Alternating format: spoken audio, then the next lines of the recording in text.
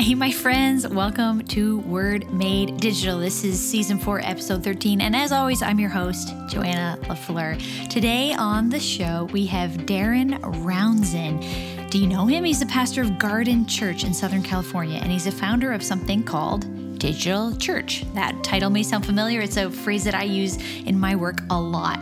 And we're talking about discipleship around the world and what's been going on in his church community through the COVID thing and how there's these groups popping up. And you're going to love the conversation. We're talking about resilient disciples in the digital age.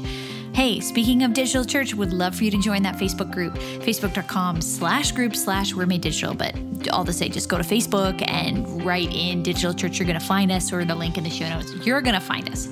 Coming up with our partners at Compassion, I don't want you to miss this. Unite to Fight Poverty. It's going to be a collaboration between World Vision, Food for the Hungry, Compassion in both Canada and the U.S. And it's bringing an amazing lineup of people: Toby Mac and Hillsong Worship, and For King and Country, and Kirk Franklin, and Michael Dewey Smith, and CeCe Williams, and Bill Wickham, and we got Sadie Robertson, and we've got Carlos Witt, and Amy Grant, and Tori Kelly, and Ren Collette. Oh my gosh, there's just like line up. Bishop T.D. Jakes, even, he's there.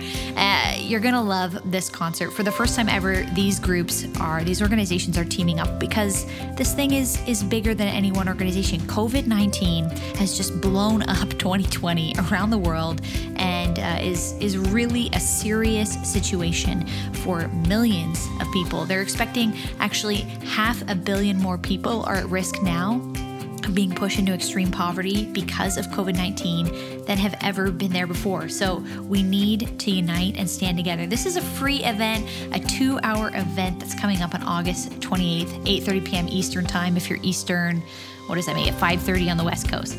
So I don't want you to miss this event. We're going to link everything in the show notes so you can find it, and you can tune in for free online at compassion.ca, and you can go to the Compassion's Facebook page. It's going to be there, and we don't want you to miss it.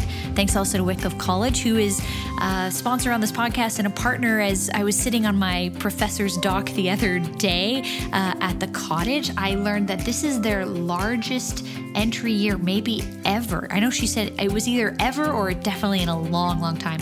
So I'd like to think that this podcast and you as listeners might have something to do with that. I'm so pumped for people who are learning and growing as leaders and as disciples through Wycliffe College. It made a huge impact in my life, and I know it would for you too. You can do it online, you can do it affordably and flexibly, full-time, part-time, course or a certificate or a full program, master's, doctorate, whatever you need, they got it.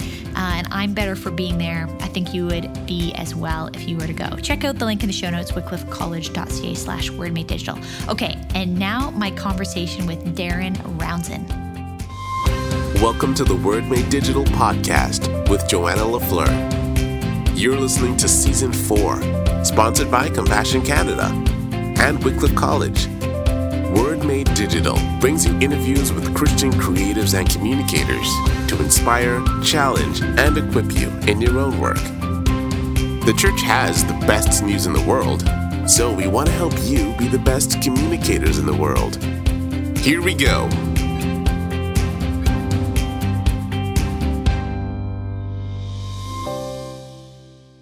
Darren Roundzen, welcome to Word Made Digital. I'm so glad to get to know you over this podcast today. Yeah, thanks for having me. I'm excited to hang out. It does feel like we're hanging out. This is how everybody's hanging out these days. This is the only way to hang out right now. Yeah, I'm talking to you, my new friend, and I'm talking to my mom and everybody I work with this way. So Can you tell us, who are you? Give us some context of your life and ministry. Great. Yep. My name's Darren Roundzen. I am the lead pastor of Garden Church. I'm married. It'll be 13 years next month. My wife is Alex, and I have a 6-year-old boy, Ezra, and a 2-year-old boy who's almost 3, Amos. We live in Long Beach, California, so Southern California. And we started a church in downtown Long Beach in 2008. Officially in 2009, we launched it. And we've been doing that for the last 11 years, just leading faithfully as a very much like intentionally missional, organized around like house churches, as well as very much a spirit-filled church. Like that journey of pursuing the Spirit has been a testimony of what we've been about. And that's what we've been doing. So I lead that. I have a team now, a much larger staff. Our church has grown, and we're doing everything online currently in this situation. So a lot of my life has changed over the last 7-8 weeks.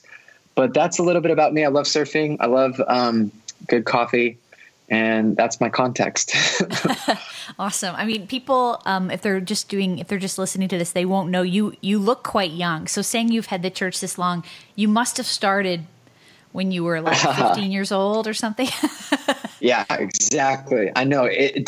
I am 35, and I started planting when I was technically 23, but like 24 is when my wife and I were married for about a year. 24 and 23 years old.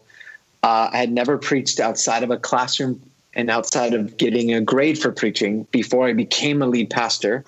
And it was my wife and I and one other person. We just kind of jumped into downtown, which is a very urban city in Southern California. And at the time, it was the second most diverse city in the United States. It's now the 6th.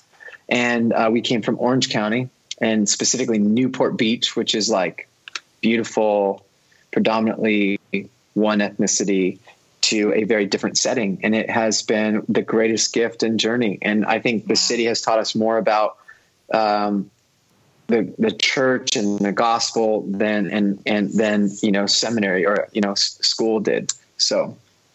Well, let's talk about that too, because it's this classic thing. Like I have a friend who runs a website called Unseminary, all the things that you didn't learn in seminary that you need to know. Yeah. So you're coming like pretty young into lead pastor, church planter. Like, yeah.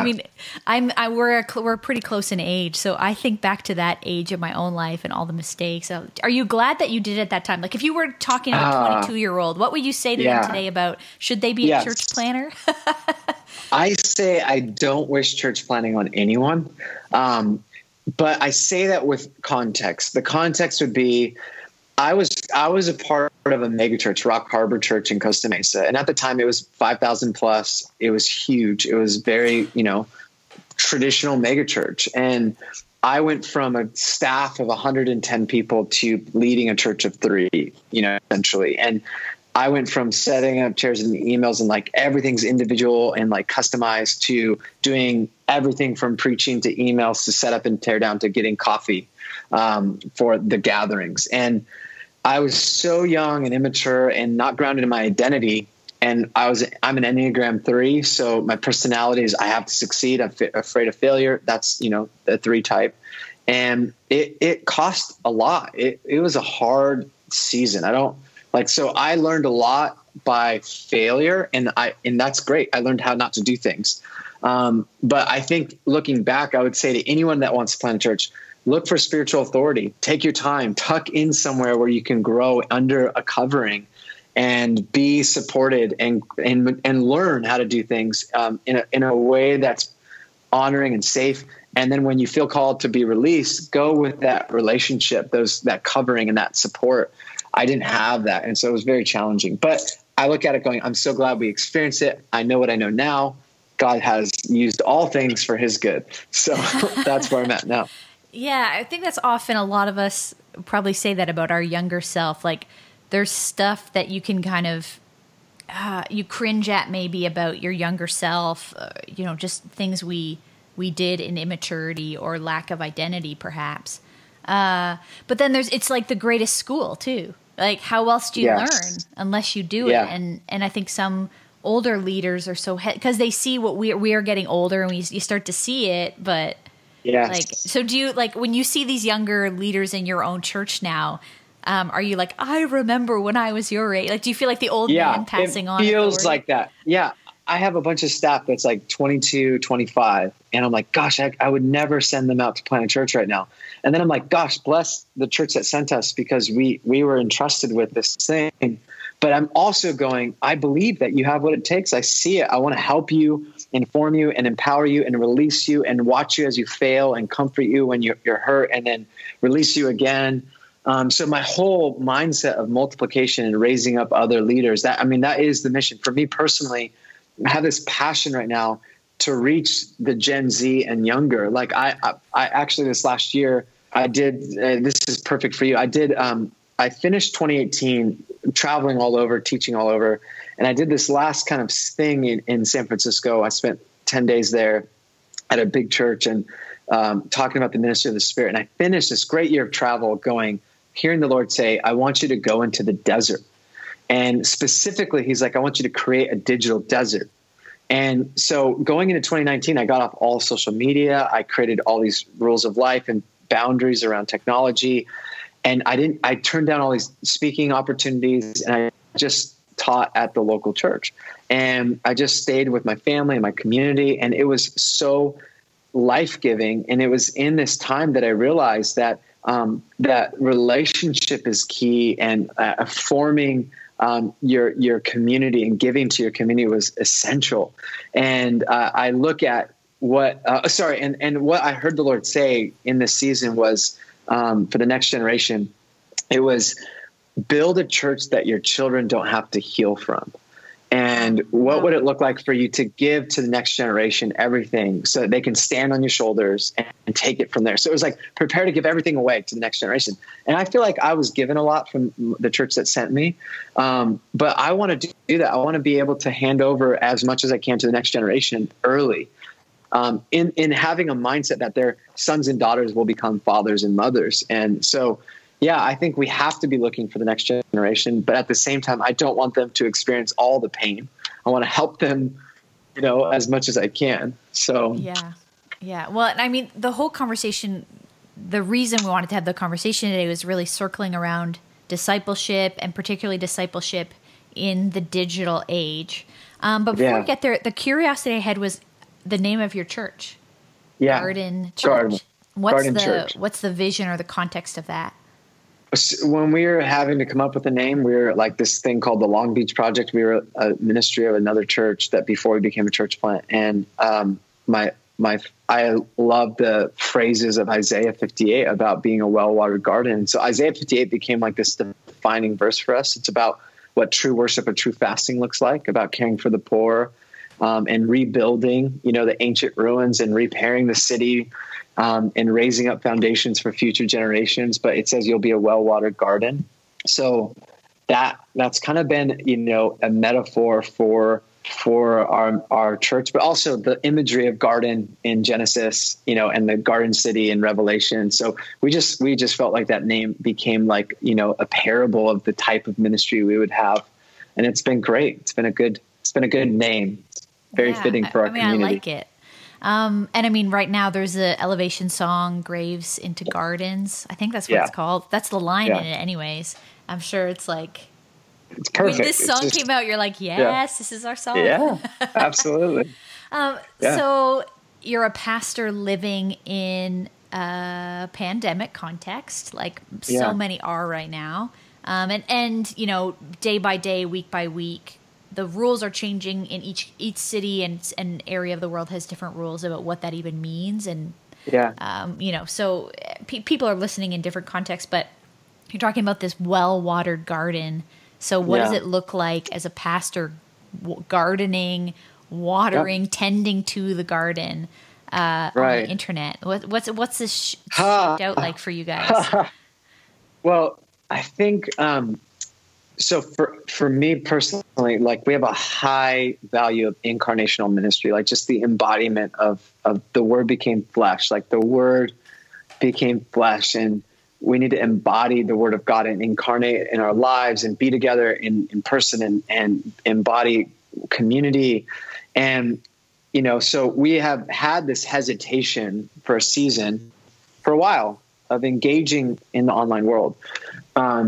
But we do podcasts and we do video recording and we have social media and all those things.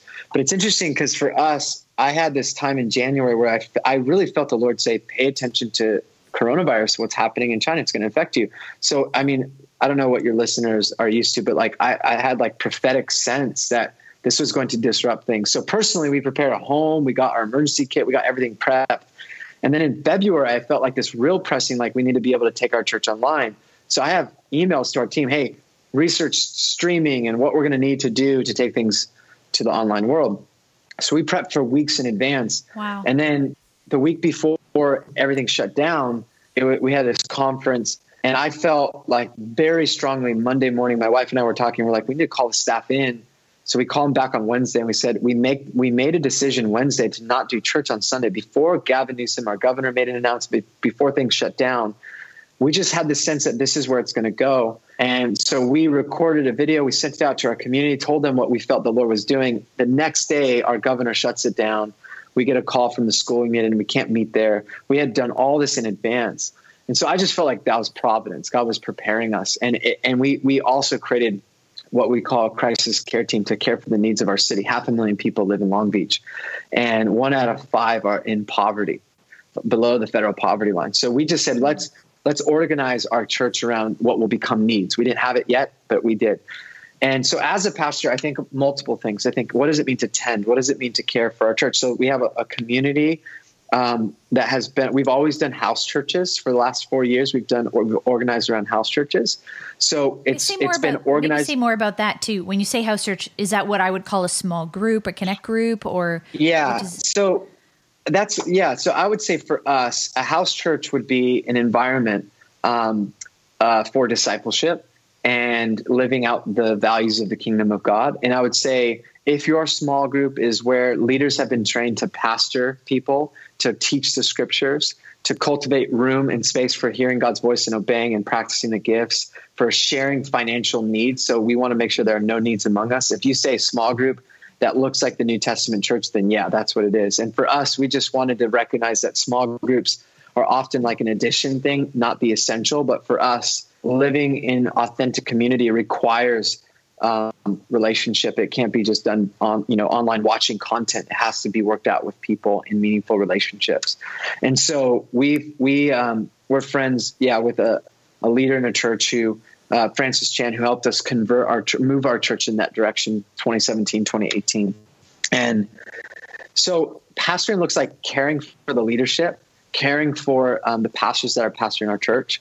But the digital space has become really interesting because we felt like our house churches are 25 people often or more. They're like small churches, and we felt like we knew before that was the government was going to close down house gatherings. We actually said, let's move everything to Zoom. And so we launched something called Digital Communities. And at the same time, we took on this space called digitalchurch.live, where we just felt like there's a ton of people listening to our podcasts that are interested in our community, that have traveled, from different places or moved from Long Beach to other cities. And we thought, hey, this is a time where they can connect around the message of the garden, which is the gospel, and maybe even the way that we have done church, which embodies a particular set of values. And we want to provide an outlet for them to connect in groups now. So we open digital communities. We have people that are in these communities in different cities around the world that are connected to our church. So it's been a really interesting thing. So the moment we go into physical isolation, all of a sudden we've just expanded our church. And now there's this widespread of digital communities popping up who are people who value what we're doing and have been journeying with us from the podcast, but are now like, hey, we want to belong to this way that you're doing things. So our whole world's changed overnight digitally. And it is definitely hard. We don't really know where it's going fully, but there's a lot of life in it. We feel like it's just growing and expanding, oddly enough. I don't know if that answers your question, actually. It's good. It's good. I mean, what you're saying is, it sounds like, the running joke in a lot of the memes right now with people with sort of who lean towards prophetic gifting, spirit-led churches is like, whoever said 2020 was your, who were the prophets who said 2020 was your year? Like, they don't know what they're talking about. This is a terrible year. I mean, I'm paraphrasing. The gist is like teasing people who had, who talk about prophecy or an ability to discern before things are happening, but like it was all wrong for 2020 is sort of the joke. But what I'm hearing you say is that there was a spiritual sense of the shift. God was pointing you to pay attention to this, and you were actually getting ready before you had to as a leadership team. I'm sure it was still chaos in some way. Like, not maybe chaos isn't the right. You're learning as you go. Well, and let me say this. It's interesting because in last year, we run a ministry from July to June, like a ministry budget, and we do ministry planning. We have, 15 staff member. We write plans and budgets every year to look at where we're going. And this year in November, December, and then the beginning of January, we felt a consensus among our team. We're not going to plan this year, which we've never done for 10, 11 years. We felt like God say, this is a Selah, like a divine pause. Don't plan. And so, which we've never done. We're like, okay, we'll trust you. And we would be in the middle of planning for the next year when COVID hit. So the fact that we weren't doing that was providence. That was God preparing our hearts. But yeah, so the week before everything shut down, we rewrote job descriptions. Because we knew we weren't going to have people meeting on Sundays. We just shifted everything to let's make it about preparing curriculum and online training to practice formation into Christ likeness. So small group, family, we started writing family formation stuff. How do families disciple their children in this time? We started doing kids videos midweek immediately. We organized people around a crisis care team. So we moved staff members who had hours to organize and assess the needs of the community. Our church helped open 5 emergency shelters for homeless people and families and individuals. And we began to provide for them. And then we were taking needs in. And some of our people are emergency healthcare professionals in the hospitals in Long Beach. And they're like, hey, when we do the night shifts, we don't get any food. Nothing's open. So we said, that's not okay. Let's get our church around it. So we've been providing daily meals for the emergency healthcare professionals in the 2 main hospitals in our city at night. So we just we just began to respond to the need. And I think not having to have a shift of should we go to digital or not, which is a lot of churches were having that debate. Like, is this the church? How long is it going to last? We just felt this is going to be a thing. Let's move and let's be missional and let's be intentional. And that has really paid off for us. It's really helped us meet the needs and just continue to be who we are, just in a different way. Yeah. So, I'm hearing you say there's this digital reality that you're pivoting to, but you're not losing analog, for lack of a better term. Like you're giving food to people. Yes. They're kind of acting in parallel with each other. How is digital changed, or this digital reality, the shift, changed the way you're thinking about church? Yeah. Well, one, I don't think so. Everyone wants to know, what does the future look like? And what is the future church? In fact, I did a series in September called Present Future Church. And it's so applicable because I'm like, we were calling things out, not knowing, but, and the word that I had for 2020 was resilient. So we're learning resilience right now. I think the future is going to look like we're going to have to blend hybrid in-person gatherings at some point, maybe not even until 2021, and digital online gatherings. I think the church needs to move away from seeing this as a side thing to being a way that people will engage in church in the future. Look, I don't want to argue whether you're, morally, if it has to be in person. Like, there are things that we do in gatherings that are really beautiful. We do ministry time. We lay hands on people and we pray for the sick and we pray for healing. That stuff we're also doing in our virtual prayer room. So we do our online services, and at the end, we used to call people forward to get ministry in prayer. Instead, they go online, they click a Zoom link that sends them to a waiting room and connects them to a person who's going to pray for them in a Zoom setting. So we're still doing that through the digital, tool. And so I think that the future is going to be people will do churches in their homes with family and friends through watching us online stream.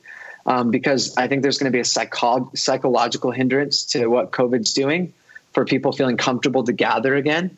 I also think just the way our church has been designed around house churches, it will be both. We'll get back to gatherings in public, but we'll also provide an online stream where people can gather in homes. I just think that it's going to be the future. Personally, I think that's what it's going to look like.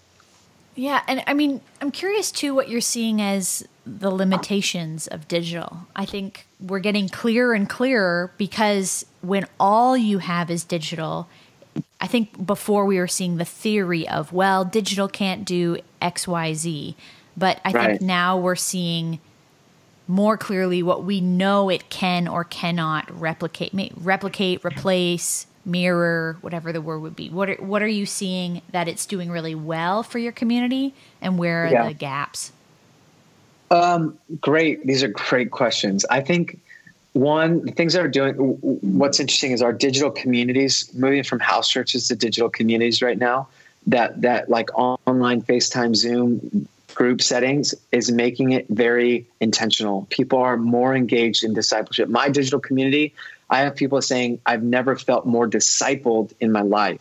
And because this space is, you don't have the nuances or the space for what I also miss, the small talk, the embodied gathering, like the nuances that you pick up from physical, communication. You have like these blank screens where people like can only push like a thumbs up, so there's like, is anyone listening to my main point? so that's the hard piece where I feel like leading meetings and leading a church this way is very challenging to like feel. I'm a feeler, my staff and my elders and my team, but I do think there's an intentionality. There's an incredible convenience for life stage people.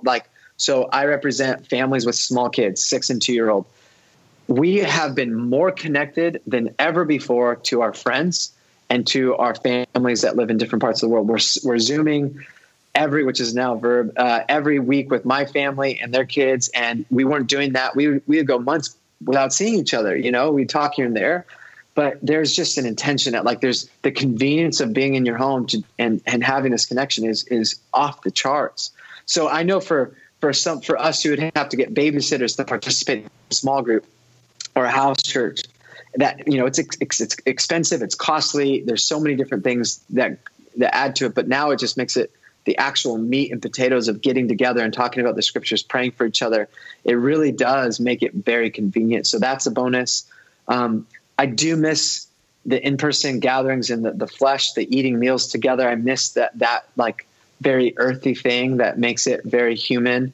But I do see the advantages of this. I think, for a lot of churches, what I'm hearing from my friends who are in different parts of the world, in some ways, by forcing it to go online, their reach has gone global. I have friends that are, have tens of thousands of people now listening to sermons and experiencing church that want to be a part of their church in Portland or in New York.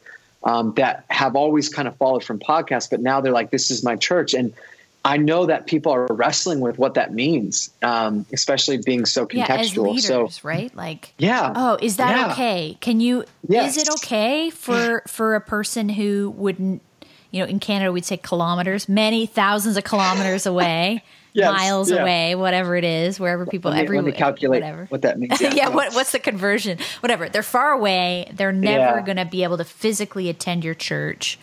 And frankly, there probably are other churches in their town, good churches, but they say that your church is their church.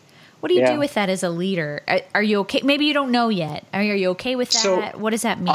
I'll process openly saying I'm in process. Here's what I think. So personally, this is what happened to me recently, because I was leaning towards we shouldn't engage social media. We should all get off. To I think social media is a mechanism, a vehicle that God wants to use to reach people. To now I'm seeing digital church, seeing digital communities going so much further than I could ever imagine. And what I sense is this is like an Acts 8 moment where you have, in the story of Acts 8, you have Philip going to Samaria. And the whole city, one of the cities in Samaria, is full of joy. Like people become Christian, they follow Jesus, they're healed. Now, a few chapters earlier in different stories in the gospel, you have the story of the apostles going to a city in Samaria, not being rejected and wanting to call down fire from heaven. And Jesus is like, wait, what's going on? But in Acts 8, the whole city is in like revival mode, and they call the apostles to come. And so you have the apostles come and lay hands, and the Holy Spirit comes. Like the Holy Spirit falls and fills the church. And I feel like this is a moment where God spoke. He's like, this has been your Samaria. And he's like, I'm moving in Samaria. You got to bless it. And so for me, I feel like I am getting released to recognize that there are people around the world that have wanted, that love the garden, that have been a part of our local church from afar as as podcast listeners, as what travel, and they carry us now, and maybe or who have been a part of our church that moved and they haven't found the garden in their city for whatever reason, and whatever that is, I don't, maybe it's a bad thing. But I'm saying maybe, this is opening up for them to host a digital community, a house church, where they can live stream in their homes when stay-at-home orders open. They can do church in their homes with community, invite family and friend, and just start being church, being a garden church where they are. So for us, the tagline we've been carrying is wherever you are as it is in heaven, from in Long Beach as it is in heaven, to recognizing God is doing something. You cannot deny. First of all, we need to say the pandemic, I don't hear this very often, is evil. This is not God's design. He did not cause it. Suffering is sickness is evil. The collapse, all this stuff happening. Humans need to be together. This is a result of evil in the world. But God will use this pandemic for good. And I think he's using it for the good of the church to wake up to discipleship and wake up to who Jesus is. So anyways, those are my thoughts. It's good. I mean, there's some stuff, I don't know if we have time for it today, because I want to talk about discipleship, but maybe this ties to it. But, in my own, I did a master's in theology, and my focus was, it's why this podcast exists.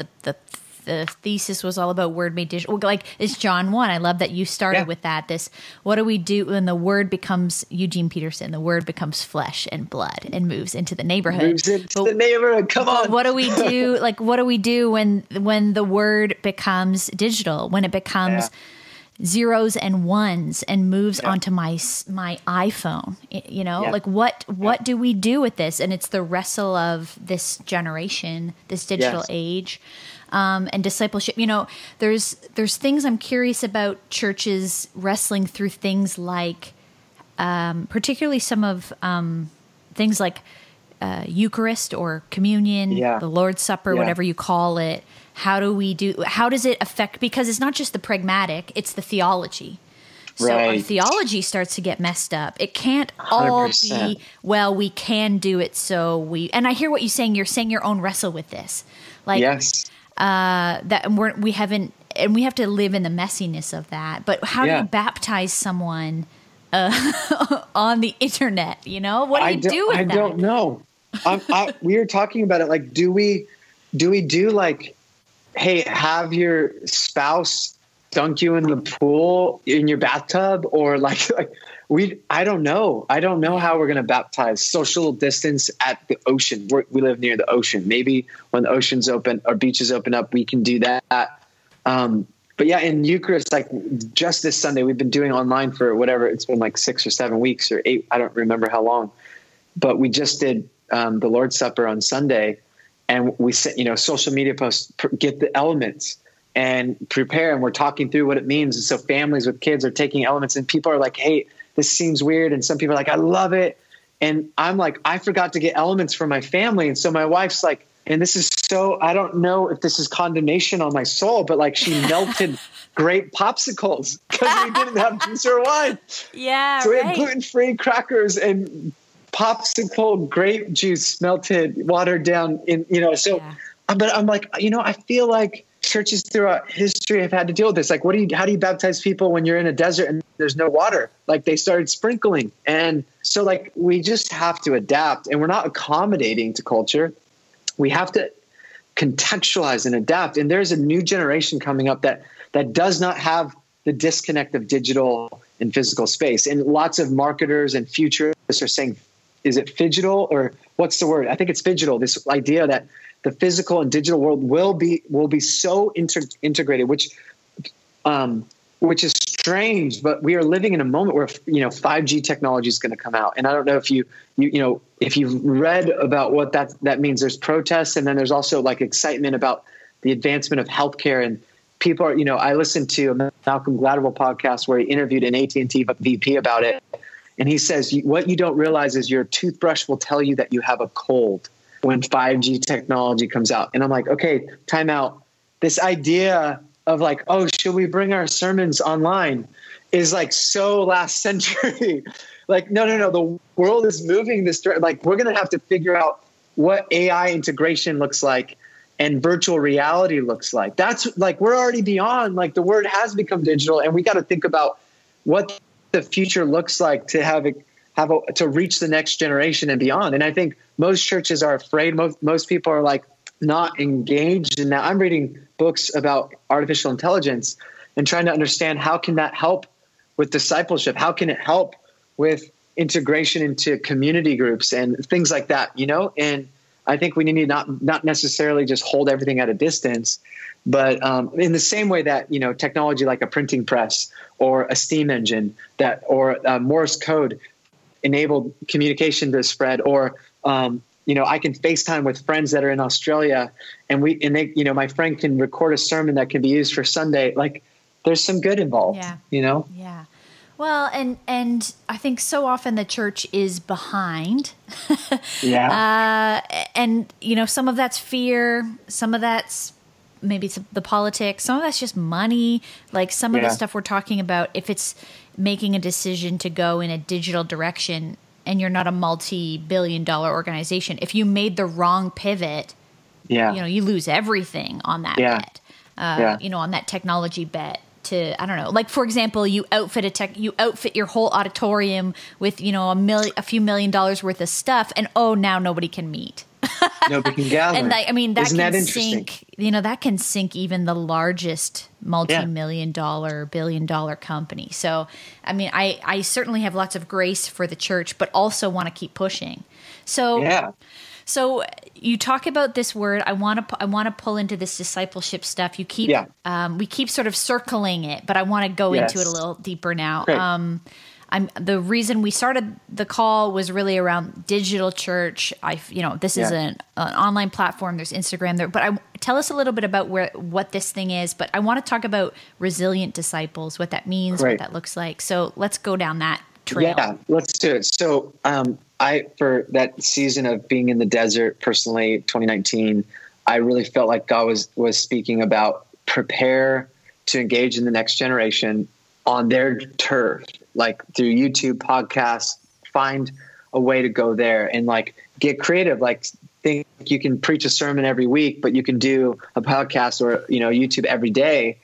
So I started thinking about, okay, we got to move that direction. So let's make content that's transforming lives, like transformational content, like teach people, train people in the way of Jesus. So that was always in the works. We've been working on this for a year. And then when the digital, when we had to move our house churches to Zoom, it was their first live streaming Sunday. And I literally was like, I'm going to buy digitalchurch.life. So I bought the platform and I'm like, let's build digital communities out. And all of a sudden we moved everything and it was like a hit with our church, our local church.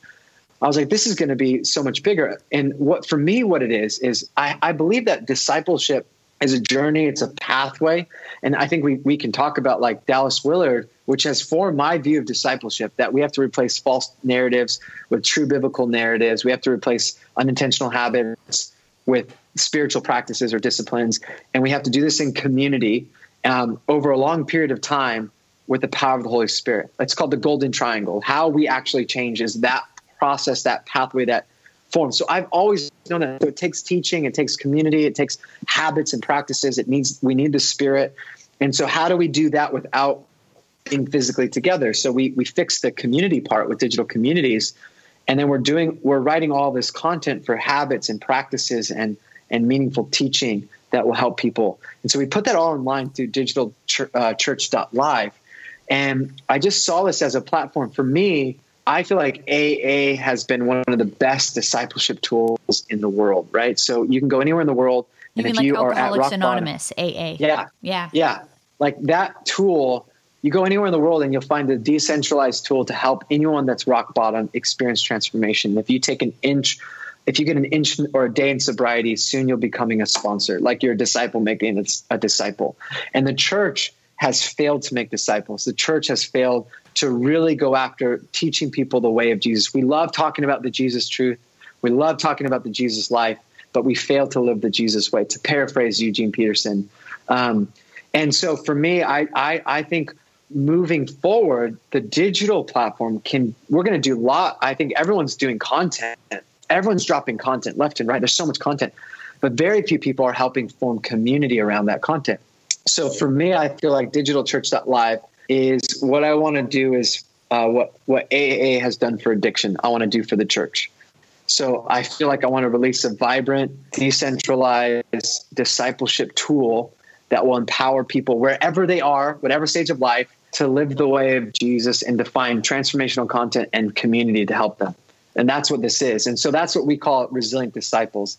And to answer your question, like resilient disciples has been a phrase we borrowed from Kinnaman's new book on faith. I wondered actually. I wondered if that was your inspiration for it. So he was interviewed. If people go back, they'll find an episode all about that book, about resilient discipleship in the digital Babylon. In the digital Babylon. And I think I think everyone needs to read that book because it nails the next generation, young millennials and Gen Z. It also helps you refocus on what practices and characteristics will shape the future church. And so one of the things I pulled out of there was that you need more content, better content for people to integrate into their life if they're a resilient disciple. And for me, a resilient disciple is somebody who's learned to pattern their life in the way of Jesus. And so they're pursuing God for the rest of their life. They've learned how to read Scripture, and they're learning how to read Scripture to live generously, to live in community. They're choosing to organize their life and their vocation around mission. They're living naturally, supernatural, empowered by the Holy Spirit. They're hearing God's voice and they're obeying in their everyday life. And they are walking that out, in a local context or in an intentional community context. And so I think resilient is the future. We need to be resilient as disciples. Like, we just stopped meeting as a church on Sunday together. So if churches collapse because of it, we've lacked resilience, that the church was fragile, unfortunately. Yeah. But I want to make sure that we're replicating. It's the critique of millennials too, right? The lack of resilience is one of the problems with our generation. You come up against a difficulty or a hardship, and you've not been developed in how to overcome. If there's a resistance, you give up, or you fold in, or you have an emotional breakdown or whatever. I mean, we all know about all the mental health issues, and I'm not saying that's all to do with resilience. There's many other reasons for that, but yeah, I love the word. It's why it stood out to me in this stuff that you're developing. So talk to us too about then this philosophy of discipleship that you hold. I know there's this, I think people would love to hear and be inspired by this group of men. I think it's men. That you do some of your own discipleship journey with, because we're dancing between this digital and analog world. So tell us about how that shapes out, because you're building this for others to build communities, but you have one yourself.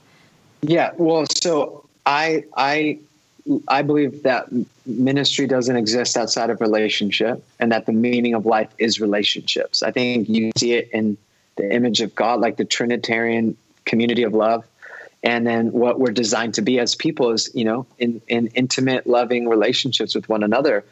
And so I have formed that philosophy of ministry in our church. So I have covenant relationships with our staff, some of our staff. I have a house church or a digital community right now that we're walking out real, authentic life together.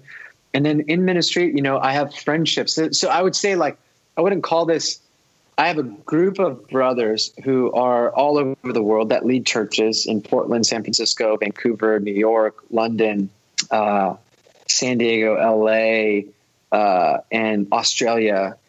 And we for the last 5 or 6 years, we came together to actually meet and hang out with Eugene Peterson. So we went to Eugene's house and we kind of formed, but we all had loosely connected relationships. And it was so powerful because we're all lead pastors and that are similar ages, that we just said, let's do it every year. So we started getting together every year.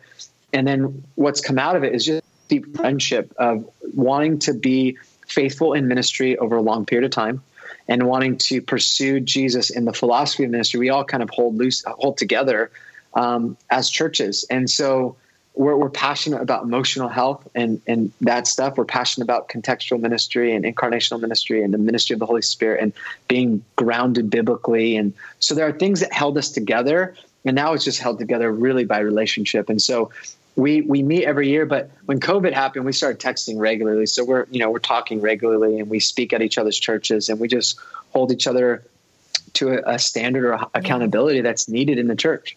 I mean, there's a lot of people listening who they don't have that.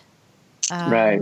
I think some of us have more of that richness of like brotherhood, sisterhood than others. So, what would be like a starting point? Because I mean, you didn't know when you went to Eugene Peterson's. I guess it sounds like it started and then kind of grew. Like, maybe what would be something like, oh, there was something about that group of people that made us want to keep doing this, or like maybe something you're looking for if you're trying to find those relationships around you. What would you say to somebody? Well, I think we live in a world of networking where there are all these groups that are networked because of like maybe common theology, or maybe it's common like this tribe mentality. And I was a part of all these different groups as a church planner because I longed to belong to something. And there was a lack of authentic, meaningful relationship in all of those groups until this kind of group formed. So I would say, do you have those one or two other pastors or leaders that you feel a connection to and lead through vulnerability? Hey, ask them, hey, I would love to connect with you regularly. What would it look like for us to have a regular time where we can talk about real issues and pray and connect and just so in other words, find your people that you can do life with. And doing life is like sharing your heart, sharing your struggles, sharing your resources, in and out of season, being there over a long period of time. It's not built on your convenience. Like Philippians 2 gives us the architecture for a community through humility and looking at the interest of others. And so I think start there, like who's the one, or who are the two people, and then just bring them together and lead not out of, we need to be this thing, but lead vulnerably, just saying, I would like to journey with other people. Mm-hmm. So that's what it was. It was like, we want to be friends in 30 years from now. And that's what we've talked about. Like, let's be brothers 30 years from now so that we get to the end of ministry life or whatever that looks like going, well, we had friends throughout this whole time. Like, let's do life as friends in different parts of the world.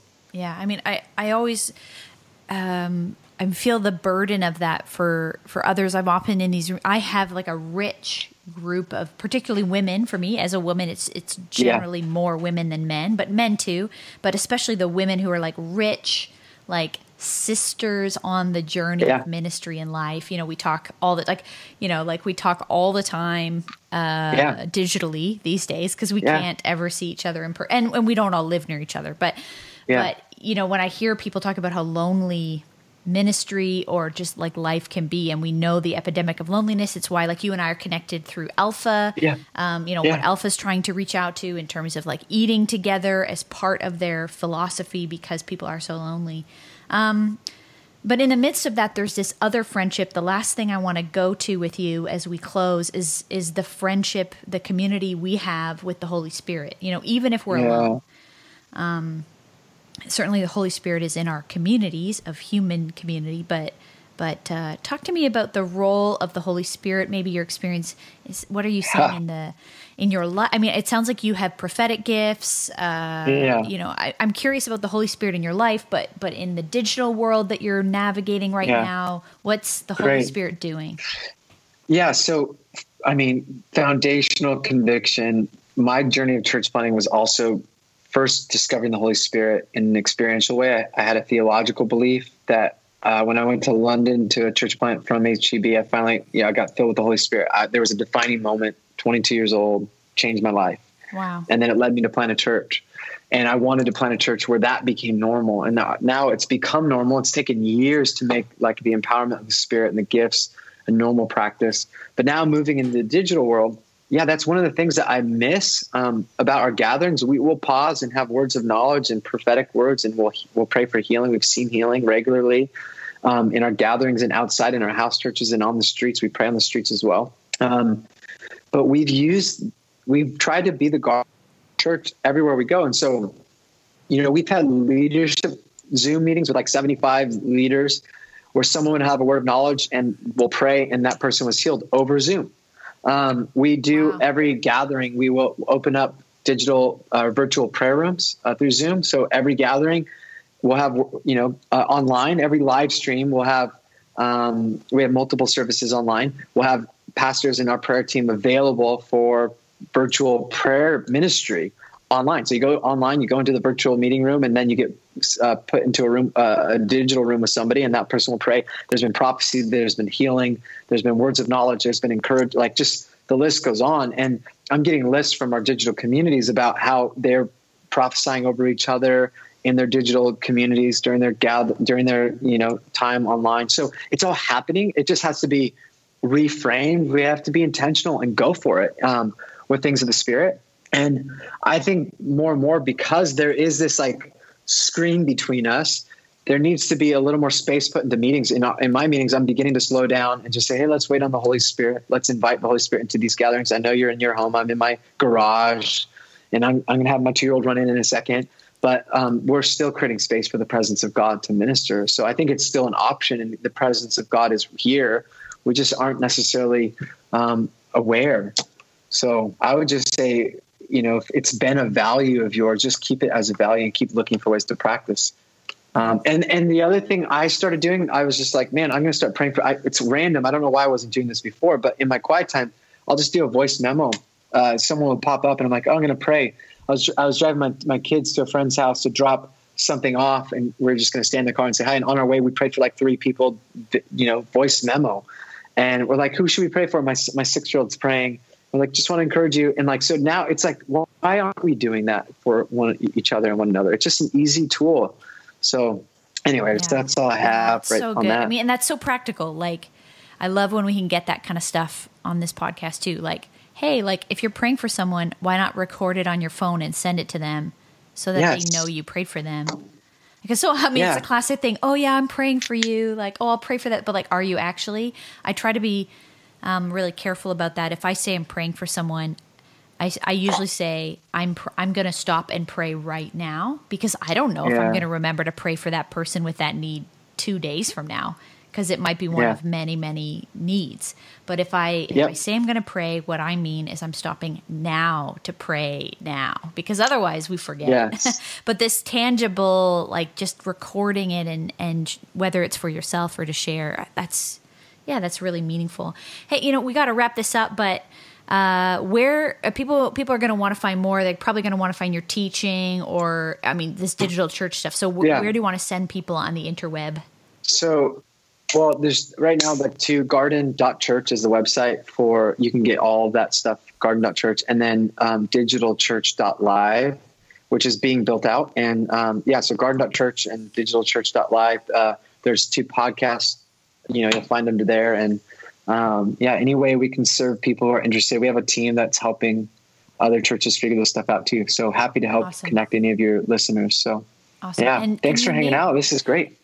Just one more thing, as you'd mentioned, because people, if they want to go look for that series you did in the fall that was about the future of the church, what can you tell us what it's called so that we can find? Present Future Church. And Present Future Church.